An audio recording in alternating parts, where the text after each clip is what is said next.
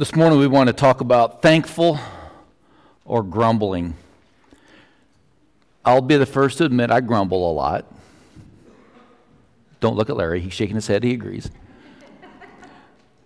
We headed to Kokomo on Friday. I had text family, and I said, hey, we're going to be there at 11 o'clock. It's about a 2-hour drive for us with 2 little girls. And is 11 o'clock okay? Both said, yes, absolutely. Come on up. All this. We get there at 11 o'clock. Nobody's home. They went Black Friday shopping. 2 little girls went to get our car seats. I had a big cup of coffee on the way. I was needing to go in the house, I wasn't a happy camper. It ticked me off. I have to admit, I did a little more than grumbling because I thought you knew we were coming, and yet you couldn't be here. So I will be the first to admit that I grumble, okay? So this sermon is probably as much for me as for anybody this morning. It comes from the book by James MacDonald, Lord, Change My Attitude. And I think a lot of us probably need to hear this because the attitude of thankfulness versus the attitude of complaining seems becoming more and more prominent today. And somebody said, and you'll hear this again, that we look at the blessings from heaven and we see that God has given us so much as what was in the promised land, but complaining will also leave us in the wilderness wondering about. You'll hear more about that after a while. So the first thing I want you to see this morning in your outline is simply this. The attitude of thankfulness versus the attitude of complaining can make or break your life. It really can. Thankful attitudes come with the blessing of heaven, come with the blessing of a promised land of God, but complaining will leave you in the wilderness wandering about aimlessly with no joy, no contentment, and the struggle of wilderness living. But being thankful, when we understand this, will change our life and it'll change our perspective about life. There's a lot of things that make my day and things that don't make my day. Jim and I were talking earlier, a little bit of sunshine would help, wouldn't it? If the sun would shine just a little bit more the last few days, it would have made it a lot nicer, a lot better. But it's still okay. It's still part of the world in which we live. You see, you cannot complain when you are thankful. And you cannot be thankful when you're complaining. So think about that. You can't do both at the same time. The two mindsets are opposite of one another, and the other will dictate how your day will go.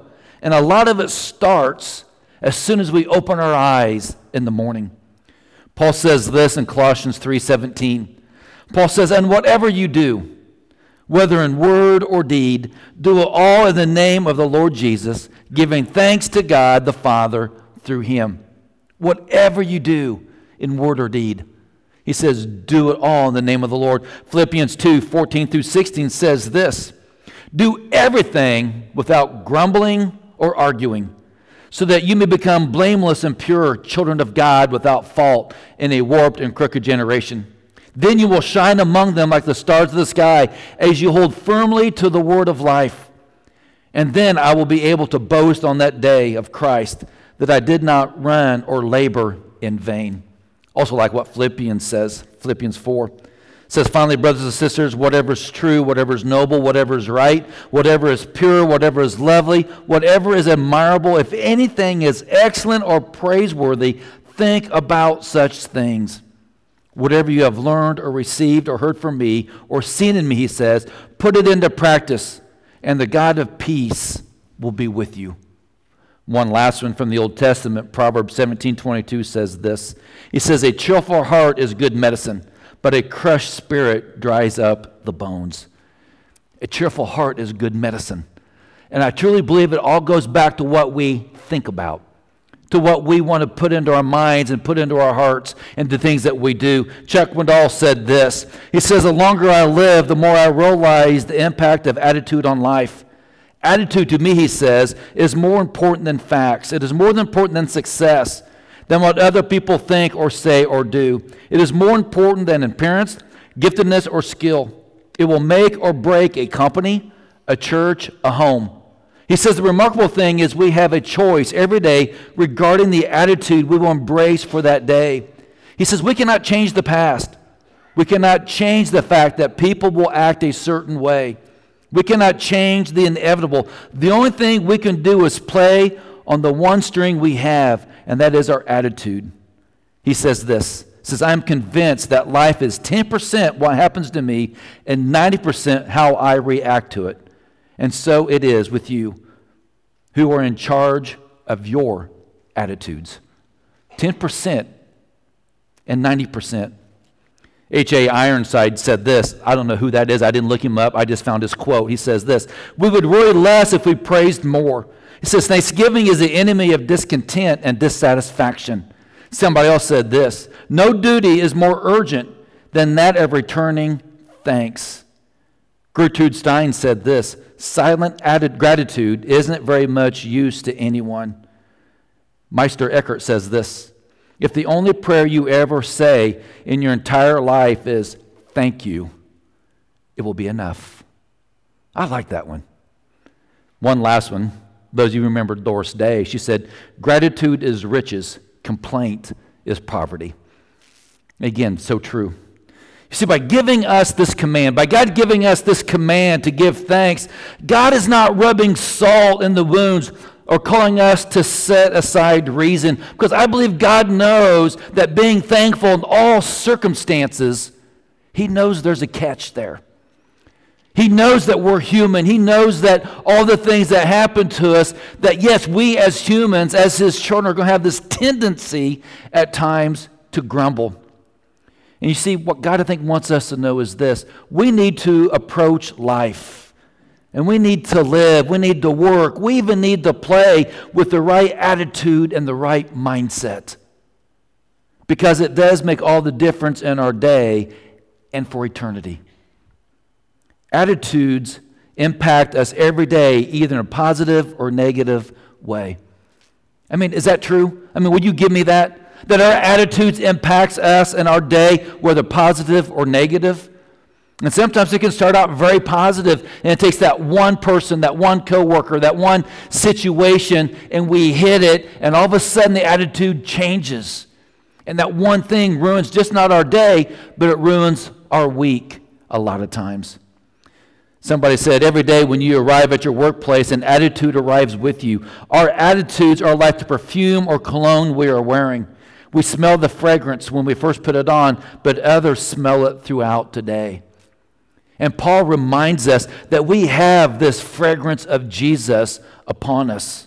It's the attitudes that we wear and put on each day. And he says that we should smell like Jesus.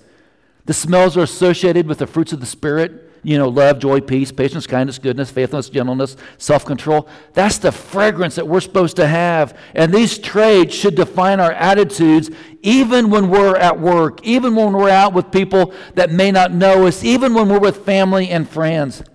Paul says this, but the fruit of the Spirit is love, joy, peace, patience, kindness, goodness, faithfulness, gentleness, and self-control.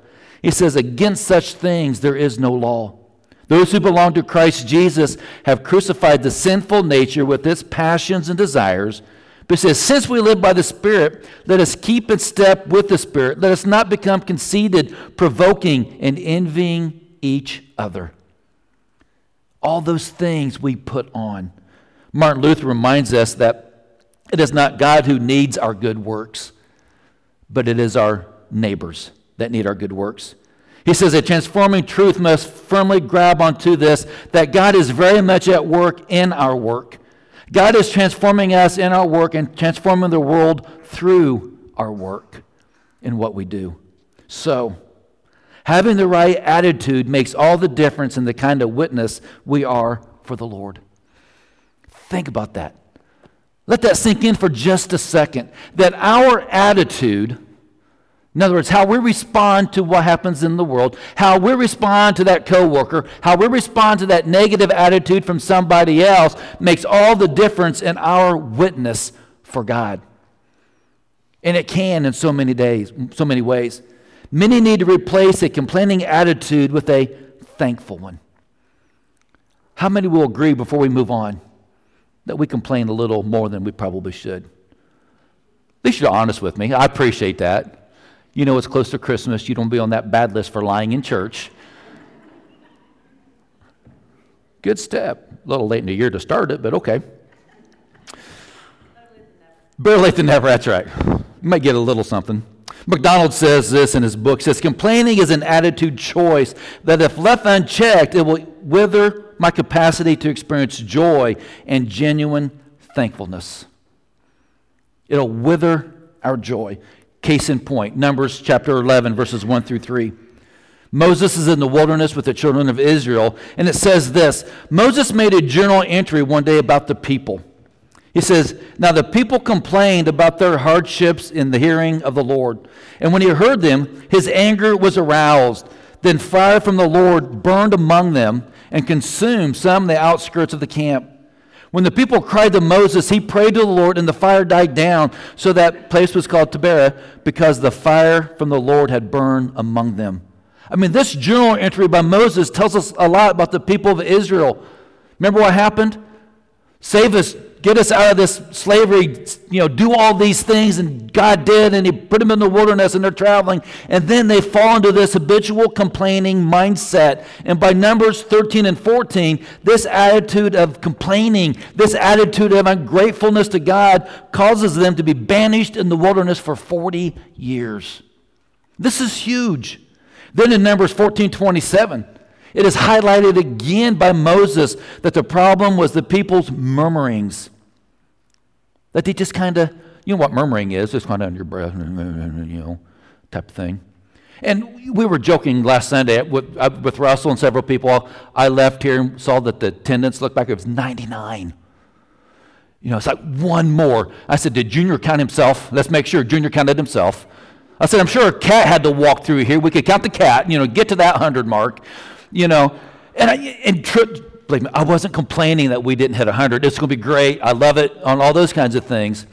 But, just that, if I would look at that and gauge if my Sunday was successful on a number, it'd be completely wrong. And I could have, walked back to my office, certain people wouldn't have been here. I told Josh if Allison and Betsy would have been here, we would have had 200. If Hardy and Sally wouldn't have been in Florida, we would have had over 100. I could count 7 or 8 people that are normally here that wasn't for whatever reason. Boy, if they were here, we'd have had one over, And it's not that, But we do kind of grumble and murmur, don't we, a little bit? It's kind of under our breath because we don't think anybody hears us. But you see, what God is saying is the result of complaining puts us into the wilderness. Think about that. When the people of Israel complained and murmured and did all those things, it says God put them in this wilderness for 40 years. McDonald says this, those who choose murmurings as their lifestyle will spend their lifetime in the wilderness. Someone else said this, it's in your outline. Those who are thankful find the promised land, while those who complain end up wandering in the wilderness. I think it's in your outline, maybe it's not. But it needs to be. I mean, think about that. Those who are thankful find the promised land, while those who complained end up wandering in the wilderness. The truth is, even the children of Israel chose their attitude, and we choose our attitude. McDonald adds this, nobody wants to be told your attitude problem is in the mirror, but it is, he says. Until we embrace as fact that the idea that we choose our attitudes, we will never be able to choose differently, and life will always be like that wilderness. So think about all these things. In case you look at this story as only the Old Testament way of God dealing with people who are complaining and murmuring, let's look at the New Testament. Paul says in 1 Corinthians 10, 1 through 11, he says, warnings from Israel history. He says, for I don't want you to be ignorant of the fact, brothers, that our forefathers were all under the cloud, and they all passed through the sea. They were all baptized into Moses in the cloud and in the sea. They all ate the same spiritual food, drank from the same spiritual rock that accompanied them, and the rock was Christ, it says. But nevertheless, God was not pleased with most of them. It says their bodies were scattered over the desert. Now these things occurred as examples to keep us from setting our hearts on evil things as they did. He says, do not be idolaters, as some of them were, as it was written. The people sat down to eat and drink and got up to indulge in pagan revelry. We should not commit sexual immorality, he says, as some of them did. And in one day, 23 5,000 of them died. We should not test the Lord as some of them did and were killed by snakes. And do not grumble, he says, as some of them did and were killed by destroying angel. These things happened to them as examples and were written down as warnings for us, on whom the fulfillment of the ages has come.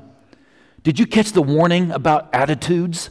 About how they reacted to different things? I mean, this story of the Israelites, this story in the book of Numbers, serves as a warning to us today not to follow the patterns and thinking and the attitudes. By the way, attitudes are patterns that we think over a period of time. It says, don't conform to those things. So here's a reality check.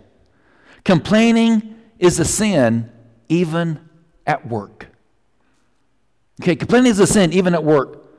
The word sin means that we miss the mark, or failing in regard to God's holy standard, and it just demands that we change this idea. So the truth about complaining is this. When I complain, I hurt myself first and foremost. So grab onto that. When I'm complaining, I hurt myself first and foremost versus what that I'm complaining about. So we're hurting ourselves. The response does you harm, not good. Our complaining leads to anger. That complaining leads to bitterness. And yes, it can even lead to depression. You see, complaining is not supposed to be found in the Christian. It's just not. When I complain, I hurt God also. God is impacted by my complaining because in the complaining, I am saying to God, okay, big guy, you're failing at your job. Okay, God, you're blowing it. Okay, God, man, you're making a lot of mistakes when it comes to me and my life. In other words, we're telling God, God, you don't know what you're doing when we complain. In the process of complaining about circumstances and insulting God, I hurt myself more and more, and I can make God angry with my consistent and constant complaining. You see, complaining separates us from God, so I must choose to cultivate an attitude of gratitude. Also, when I complain, I hurt and injure the people around me. Yes, we will impact people with our toxic attitude of complaining. And it happens all the time when we look around. We will bring them down and cause them not to be around us. We do all these things. Sometimes we do it without even noticing.